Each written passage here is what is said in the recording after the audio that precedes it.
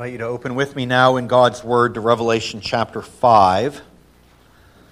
Revelation chapter 5, as I did yet further preparation yesterday for preaching today, I've decided actually to cover this chapter in two sermons.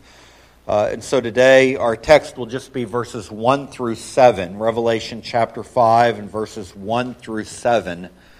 Next week, Lord willing, we will consider verses 8 through 14. I remind you of where we were last week in Revelation chapter 4. We were given a vision of heavenly worship. God is on His throne. He is surrounded by 24 elders who are sitting on 24 thrones, representing the church glorified, surrounded as well by 4 living creatures who are angelic beings. And in the midst of that heavenly scene, the Lord is gloriously worshipped. And we were given lessons last week about what true worship is. But now in our passage today, in Revelation chapter 5, this same heavenly scene continues before our eyes. As we're going to see in verse 1, there's another item that is now brought to the forefront, a scroll that needs to be opened. And in fact, this scroll is going to be kind of the subject and center of the next several chapters out of the book of Revelation, as the various seals of this scroll are opened.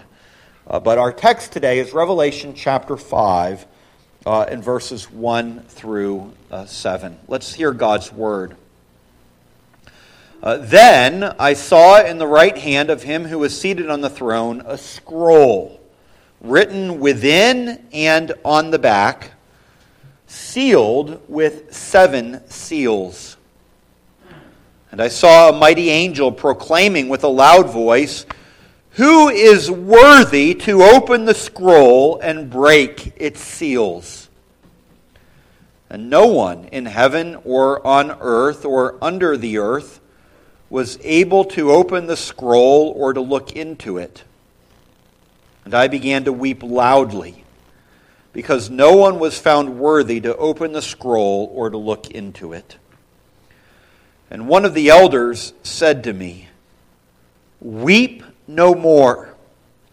Behold, the Lion of the tribe of Judah, the Root of David, has conquered so that he can open the scroll and its 7 seals." Between the throne and the 4 living creatures and among the elders, I saw a lamb standing as though it had been slain, with 7 horns and with 7 eyes, which are the 7 spirits of God sent out into all the earth. And he went and took the scroll from the right hand of him who was seated on the throne.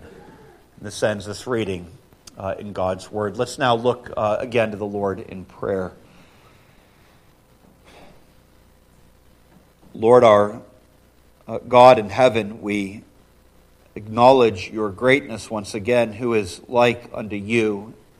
Lord Jesus Christ, we acknowledge your supreme worthiness as the only one who can open the scroll and its seals.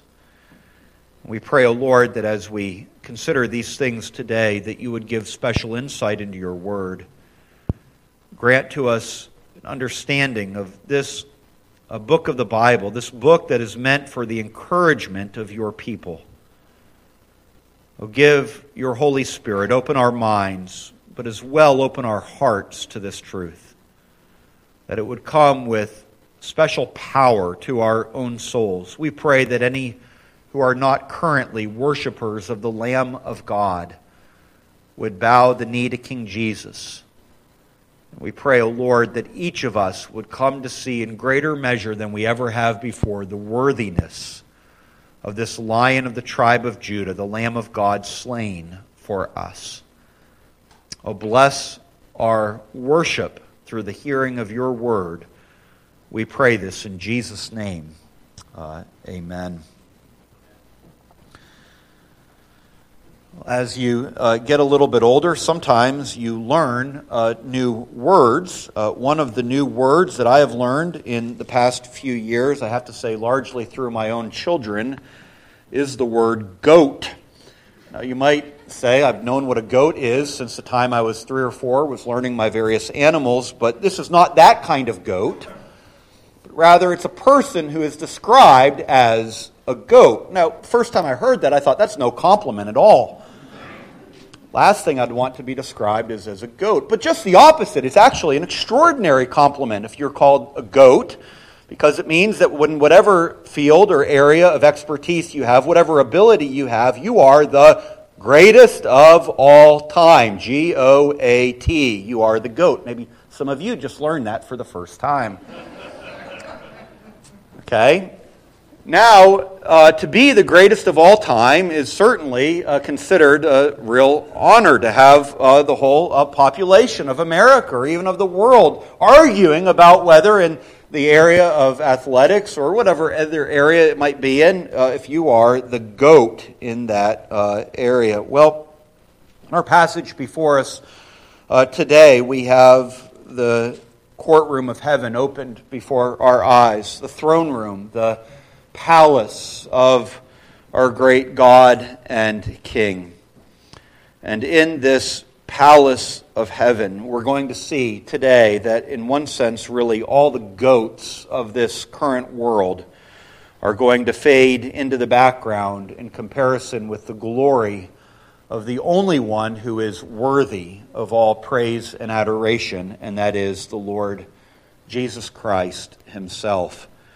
And so I want us to consider the scene that is brought before our eyes. I remind you that we mentioned this last week, and as we're going to see throughout the book of Revelation, that the things that we read in this chapter are highly symbolic. This isn't simply a literal scene that is described for us, but rather through the use of symbols, ideas are given. Through these use of symbols, we are left with an impression upon us, and an impression that ultimately makes much of our Lord Jesus Christ. Well, I want us to study these 7 verses today under 2 simple points. First of all, we're going to see a sealed scroll, and then secondly, a strong Savior. A sealed scroll followed by a strong Savior. Well, the first thing that we're going to consider here is a sealed scroll. In chapter 4, we were told of a throne and one who sat upon a throne. He had the appearance of jasper and carnelian. Around that throne was a rainbow that had the appearance of an emerald. It was a picture, really, of the glory, the supreme majesty, the splendor of the true and living God. And it was this true and living God in all of his splendor that was the subject of worship. But now in verse 1, we're told something else about this one who sat on a throne. And that is that he had in his right hand, indicating his authority and his power and his rightful sovereignty over all. In his right hand, this God who sits on the throne had a scroll. And it was a scroll that was written both within the scroll and on the back of the scroll. And it was rolled up, as it were, and sealed with 7 seals. Now, what is this scroll? Well, various people have given a variety of guesses of what this scroll might be, but most commentators agree, and this is definitely what I think as well, it's the only interpretation that really makes any sense at all, is that this scroll represents God's eternal decree for all of human history. It represents God's plan, his purpose for all creation. Now, scrolls in the ancient world would have only been written on one side, on the inside, so that you would open the scroll and read it. But this particular scroll, we're told, was written both within and on the back of the scroll. That is, the entire thing was taken up with words, and that indicates the comprehensiveness of God's plan. That nothing can be added to his decree. That his purpose is full and comprehensive. It includes everything that there is.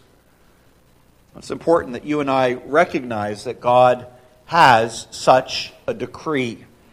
In our shorter catechism, we are asked the question, well, what are the decrees of God? The decrees of God are His eternal purpose, according to the counsel of His own will, whereby He foreordains everything that comes to pass. And so the Scriptures clearly teach that God doesn't simply look down through the halls of history, as it were, and see ahead of time the things that are going to happen. But the Bible teaches that God actually ordains and plans all things that will happen. Ephesians 1:11 makes that clear. In Him, that is in Christ, we have obtained an inheritance, having been predestined, and here it is, according to the purpose of Him who works all things according to the counsel of His will. The God who predestined us to salvation is the God who works every single thing, from the movement of great nations and the decisions of kings to the smallest atoms that exist in the furthest reaches of the universe. All of it has been established and ordained by the living God. He works everything according to the counsel of His will. So there is a God who sits on the throne. There is a God who has a decree for all of human history, for this entire universe. And that's represented by this scroll. However, our passage does say that this scroll, written within and on the back, is a scroll that is sealed. Now, it's sealed by 7 seals. 7, of course, and we run into this time and again through Revelation, is a number which indicates completion. It indicates that God's plan is hidden from us. It is perfectly sealed. That is, it is a decree that you and I don't determine. We can't gaze into by our own strength. No one knows exactly what is going to happen in the future. No one but God alone. And it is God alone who can bring this decree to pass. But how is this scroll to be opened? How is this plan that God has decreed to be carried out? Who will execute the decree of God? And that is the great question that is asked in verse 2. I saw a mighty angel proclaiming with a loud voice, and he proclaims these words. He says, "Who is worthy to open the scroll and to break its seals?" It's as it were a loud voice resounding through the heavens.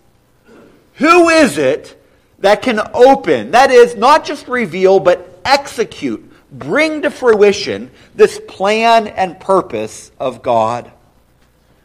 If God's purposes are to establish His kingdom and to reconcile sinful people to Himself, to bring the elect to everlasting glory in the kingdom of heaven, to exercise righteous judgment on the wicked, who can bring these high and holy purposes of God to pass? Who can execute the plan of God? Who is able to do it? And not just who is able to do it. Notice the question. Who is worthy to do it? Who in and of themselves has the worthiness to bring to pass this plan of Almighty God? And that's the challenge that is issued here. Who is worthy to open the scroll and to break its seals? And this invitation that goes out with a loud voice to the ears of all, we are told then in verse 3, is met with what we might call a kind of deafening silence. No one in heaven or on earth or under the earth was able to open the scroll or to look into it. No angelic creature, no human individual living on the earth, no great and mighty king, no wise person, nothing in all of God's created order could answer this call to be the one to open the scroll and to break its seals. And this, dear friends, is what brings John to tears. We're told, verse 4, that he begins to weep loudly because no one was found worthy to open the scroll or to look into it. And so John is concerned, does this mean then that this great purpose of God will go unfulfilled? What is going to happen? We need to find one who is worthy. It is a sealed scroll. Let me just make a little bit of application of this, though, because I think there's an important point to be drawn from this challenge that goes out and the silence that is heard. And the point is this. It is that the unworthiness of every creature to open the scroll points to the inability of every created thing to provide ultimate meaning and purpose in life. Okay, the unworthiness of every creature to open the scroll points to the inability of every created thing to provide ultimate meaning and purpose in life. Let's just take some examples. You'll notice, for example, that there is no political ruler or king who answers this claim. Who can open the scroll? Now, there are many in this world who put all of their confidence in the state or in a government. How many tyrants who have lived throughout the course of human history have told the people in their land to worship them? It began as you think of Nebuchadnezzar in the Old Testament. But how many have followed in their steps, considering that the king or the emperor themselves is God and is worthy of worship? How many people have looked to the state to provide for their every need? How many kinds of messianic claims are made about human governments as the answer to people's problems? What kind of nationalistic fervor has there been in nations throughout the course of human history, thinking that it is our nation that is the hope of all humanity? And yet when this cry goes out in the heavens, who can open the scroll? There is no political ruler who is worthy to open it. Not one of them can answer that claim. Well, just as there is no political ruler who is worthy, similarly, there is no wise educator who is worthy to open this scroll. There is no person who is intelligent enough or who is clever enough to work out in detail and to solve all the problems of this world. And we live in a world in which there is great stock placed in education. Of parents who sacrifice everything for a child's education. Of children who are finding their worth and their purpose in the education that they receive, as they put tremendous pressure on themselves to get good grades or to achieve this certain level. And that becomes the aim and the goal of their life, finding their identity in that. And here the Lord says, in all of heaven, who is worthy to open the scroll? Well, it's no wise educator that is able to do it. Similarly, it's no popular entertainer, no sports icon or movie star or popular singer who can open the scroll. Again, in our age, we put great meaning and significance in entertainment, don't we? People live for sports. People try to make a name for themselves. How many Instagram followers can you have? Can you be a YouTuber that gets millions upon millions of views? And that is considered the pinnacle of success in the eyes of many. To have a name that is known. To walk into a restaurant and people asking for your autograph or to recognize who you are. And people try to reach that pinnacle. And yet notice here that it is no popular entertainer who can answer the cry of this angel. Similarly, it is no satisfied family person that can answer the cry of this angel as well. What do I mean by this? I think in our day and age as well, great stock is put in the family. That's the thing that many people care about more than anything else. I want to keep peace in my home. I want to have strong relationships, good relationships with my children and my spouse. Family, people will say, is everything to me. That's what matters most in this world, is family. But you'll notice here as well that that's not the pinnacle of success. It's not a strong family or a good family that becomes the key to opening up the scroll and to break its seals.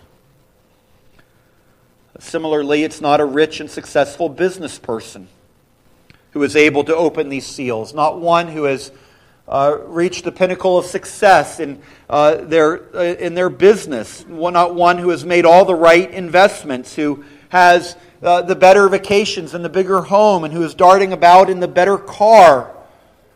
Those things are often the measure of making it in the world. And that person is also not worthy to open the scrolls. Let me just summarize it all by putting it this way. Who is the person that you most wish that you were? Who's the person that you most wish that you were?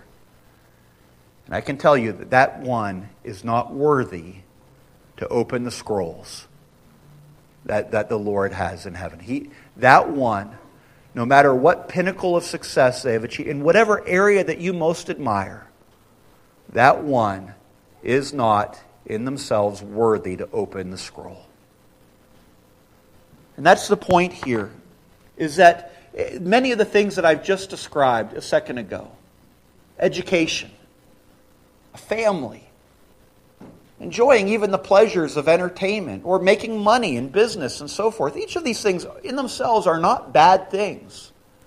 Government is not a bad thing in itself. It's a provision of God. Okay, all of those things are not bad things in themselves. They are useful in service to God. They are a source of some joy and delight in service to God. But each of those things in and of themselves make very poor gods.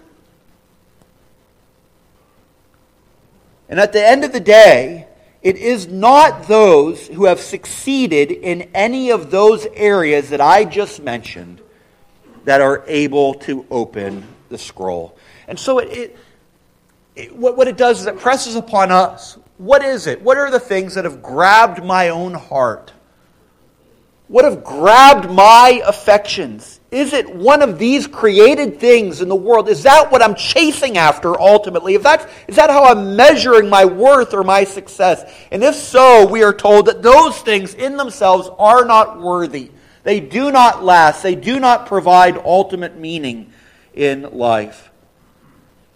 But rather, we are going to see in just a second here the only one who is worthy and the one who deserves our devotion.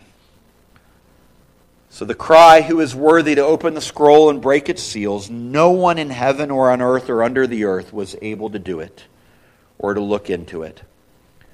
And John wept loudly at the futility of all of that. And that leads us now to our second main point. And that second point is this. It is a strong Savior. A strong Savior. Because out of this cry and no one's response, then comes in verse 5, one of the elders, we are told, who sat on those 24 thrones. One of the elders then turns and says to John these words, "Weep no more. Behold, the Lion of the tribe of Judah, the Root of David, has conquered so that he can open the scroll and its 7 seals." And here we have rising one who is able to bring into fulfillment all of the plans and the purposes of Almighty God. He's described here as the Lion of the tribe of Judah. This is actually the only verse in Scripture to explicitly use this language, but it's one of the favorite titles of Christ among many Christians. It's actually an allusion to Jacob's words on his deathbed in Genesis chapter 49 and verse 10.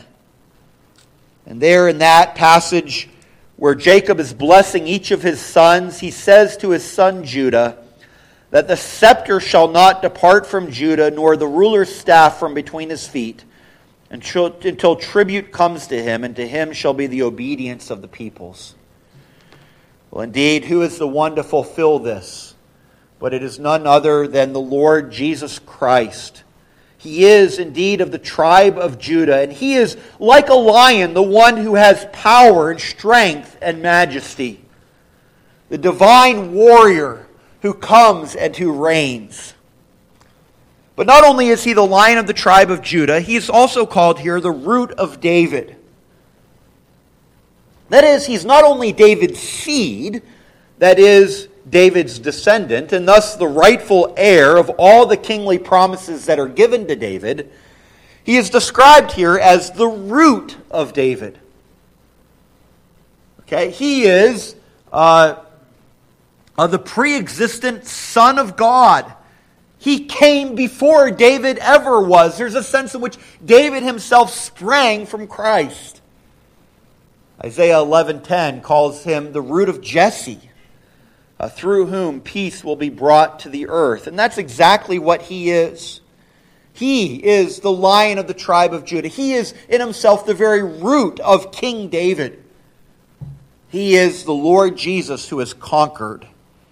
And because he has conquered where no other creature can conquer, he is worthy to open the scroll and its 7 seals. What a glorious announcement this is, amidst a world of darkness and despair, where amongst all the created things we can find no ultimate meaning or purpose in life. Here is one, we are told, Jesus, the Lion of the tribe of Judah, the root of David, who has conquered. And because he has conquered, he is able to open these scroll and to break the seals. He is the great champion of all.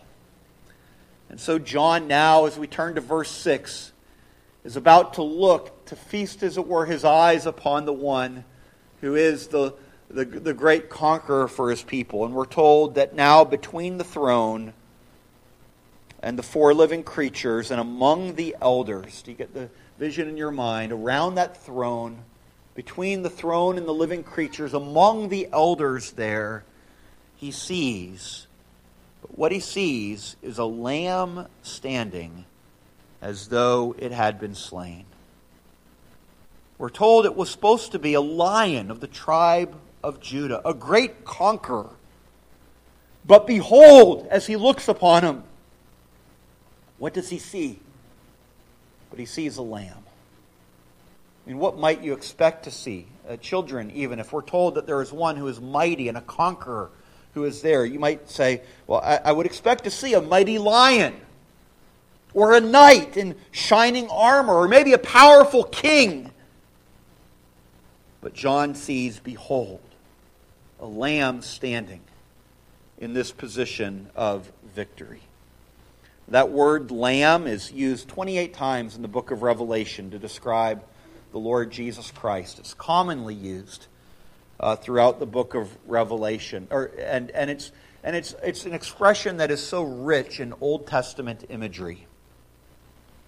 You can think in Genesis chapter 22 and verse 8. You remember Abraham bringing his son Isaac up upon the mountain to sacrifice his son, and the angel stopping him at the top. But before that, do you remember what Abraham assured Isaac? And Isaac asked him, why are we going up this mountain? And Abraham said, well, it's so that God will provide a lamb for the burnt offering.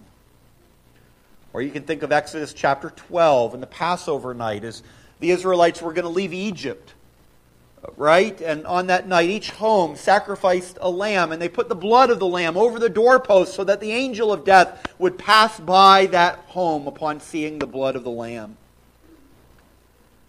And then throughout the Old Testament, the sacrificial system continued, reminding God's people that their sins could be removed only by the death of a worthy sacrifice. And each year, that sacrificial system culminated in the Day of Atonement, when the high priest would enter into the Holy of Holies, the presence of God Himself, with the lamb's sacrificial blood to turn away God's wrath from the people.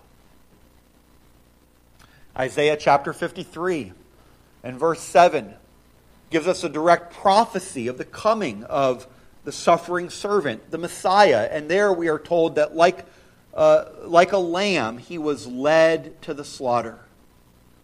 And that by his knowledge shall the righteous one, my servant, make many to be accounted righteous, and shall bear their iniquities.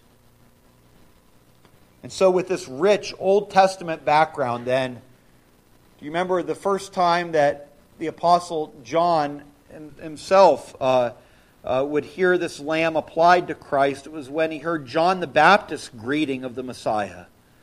Behold, the Lamb of God who takes away the sin of the world. And so he is the lion who conquers. But how does he conquer? He conquers as a lamb standing. And he's a lamb standing as though it had been slain. That is, as one who is alive, but who had clearly been slain. The lamb who was slaughtered, but was now living. The lamb who conquered through sacrifice. And that's exactly what the Lord Jesus did he not? That the Lord Jesus conquered, won the victory through the sacrifice of himself. And by his sacrifice, Satan's dominion was destroyed. How? Satan's dominion was destroyed as those for whom Christ died had their sins laid upon the Savior. The curse which they deserved put upon Jesus Christ so that they would be free.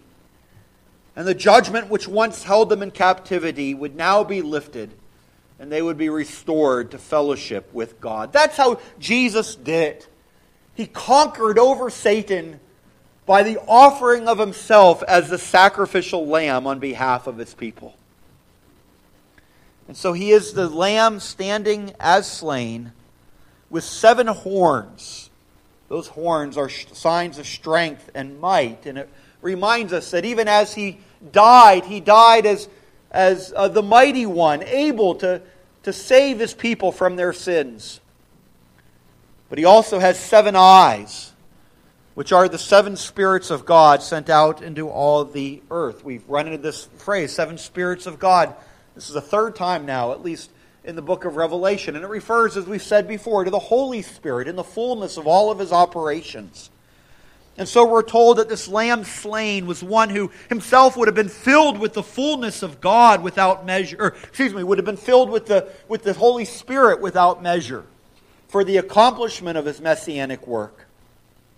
But then it is this Christ who then sends out the Spirit as the Spirit of the victorious Christ, applying his work to the souls of his people. But we are told it is this Lord Jesus, not any creature, no one else, who, verse 7, went and took the scroll from the right hand of him who was seated on the throne. Here he is, the one who is able to open the scroll.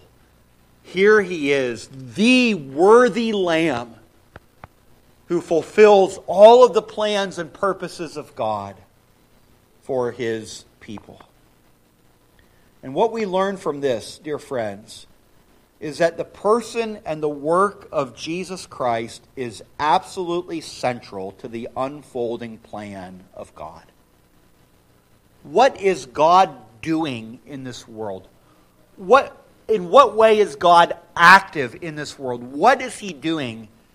And the answer here is that he is saving people through the blood of Jesus Christ. That he is renewing people after the image of Christ.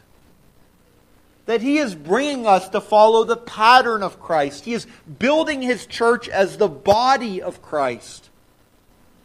He is glorifying his Son in the renewal of a people for his own glory. That's what God is doing in this world. That is his great work. That's why no one else could open the scroll. It's because no one else is able to accomplish that salvation. But it is only in Jesus Christ that glorious salvation is accomplished. Okay? I mean, that's why we were just singing about. What is our only hope in life and in death? Christ alone, Christ alone. What is our only confidence? That our souls to Him belong. He holds our days within His hand. Nothing comes apart from His command. What will keep us to the end? The love of Christ in which we stand. That's the good news. It all centers in Jesus Christ. The person and work of Christ is central to the unfolding plan of God.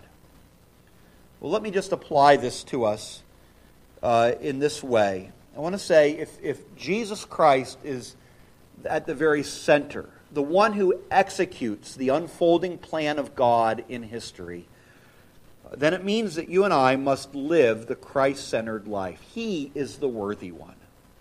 Worthy is the Lamb. And let me apply this especially in three different ways. First of all, I want to say to you that you need to trust in Christ, in His all-redeeming blood, to take away your sin. Trust in Christ's all-redeeming blood to take away your sin. What is God doing in this world? He is redeeming a people through this Lamb who was slain. It is the Lamb who was slain who conquers. And why was He slain? Well, it was to restore us to fellowship with God. The biggest problem that you have is the problem of your sin. It is the fact that apart from Jesus Christ, you are under the judgment and the wrath of Almighty God. And you need to be saved. And how can a person be saved? Only in one way. It is by looking in faith to the Lord Jesus Christ. Your most pressing need is to trust in Jesus Christ for the salvation of your sins. You need to look to Him. And we live in a world that's going to try to distract you from that need. It's going to try to divert your attention to all of these other things that you could be doing. It's going to say, don't let a big deal made of this. This is that's just that those evangelical churches, they just are so hung up on these things. They're not with it. Just get rid of that. There's so many other things to be worried about and concerned about and to be involved with in this life. Don't worry about this whole thing of sin and forgiveness and all the rest. Dear friends, Scriptures make it abundantly clear. Revelation 5 makes it clear that there is no one else who can take away your sin but Jesus Christ alone. You need Christ. And if you die in your sins, you are going to hell. And Jesus alone can take away that guilt and that burden of your sin. Come to Him. Trust in Him. It's the one thing that you need more than anything else in the entire world, is to trust in the Lord Jesus Christ. God's greatest work was the giving of His own Son. Do not scorn that greatest of all gifts. The second thing that I want to say to you then about what it means to live the Christ-centered life, if the first thing is to trust in Christ's all-redeeming blood, the second thing is this. It is to find your central identity in Jesus Christ. Find your central identity in Jesus Christ. In other words, if Christ is at the very center of all of history, might He also be at the very center of your life as well. And this is actually wonderful news, because if we try to find our identity in anything else, it is going to end in frustration and in failure. If you try to find your identity in your academics, students, by making the best grades and going out and getting the best job, well, I have news for you. There's going to be a brighter student and somebody else getting better jobs than you, and you're not going to do as well on certain tests as you thought you were going to do, and you're going to be a failure, and you're going to feel that way. And if you're finding your identity in that, it's going to end in failure. If you're trying to find your identity in how much money you're making, it's going to end in frustration and in despair. if you try to find your identity in how famous you are becoming, how many people know of your name, well, there's a lot of people that don't know of your name and don't care about it. And in fact, as soon as you die, people aren't going to be talking about you any longer. They're not going to care any longer. Okay, if you're going to try to find your identity in your family, family is a blessing from the Lord. Praise God for family. But if we're trying to find our identity in our family, we're going to find that our family often fails us as well and will disappoint us. Friends, if we try to put our identity in anything else, it's ultimately going to fail us. But the good news of the gospel is this, is that our identity is found in Jesus Christ, and He never fails us. He is the Lamb slain for us. He is the one who is able to open the scroll. He is true. He is victorious. Find your identity in Him. Won't you do that? Look to the Lord Jesus Christ. And I tell you, maybe you are a person who is struggling with depression or maybe with feelings of inadequacy. Maybe you feel the pressures of life coming down upon you and you don't know if you can handle those pressures any longer. Friends, can you not look to Jesus? That's the answer above all else. Look to Jesus. And do you realize that in Jesus Christ you are loved beyond what you could possibly know or understand? Do you know that in Jesus Christ you have a righteousness that will cover all of your sin and all of your inadequacy?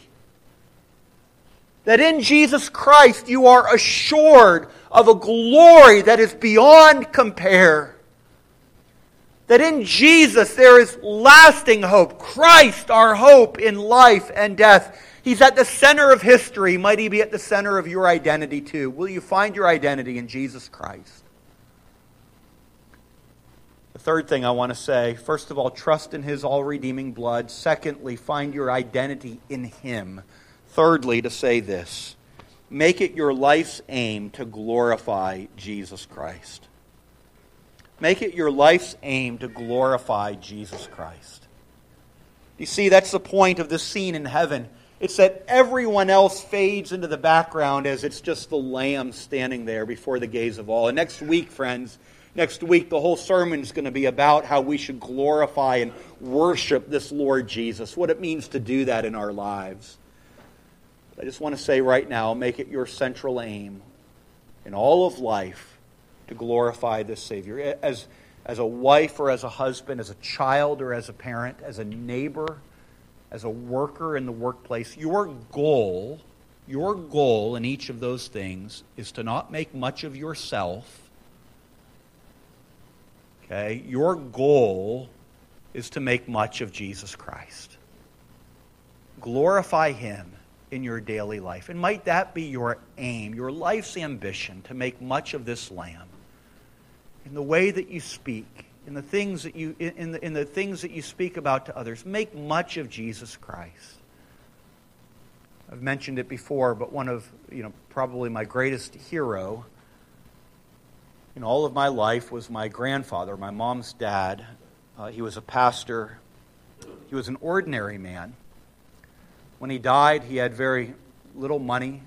I certainly have never received anything from him in terms of money. He was a man of rather ordinary gifts and abilities.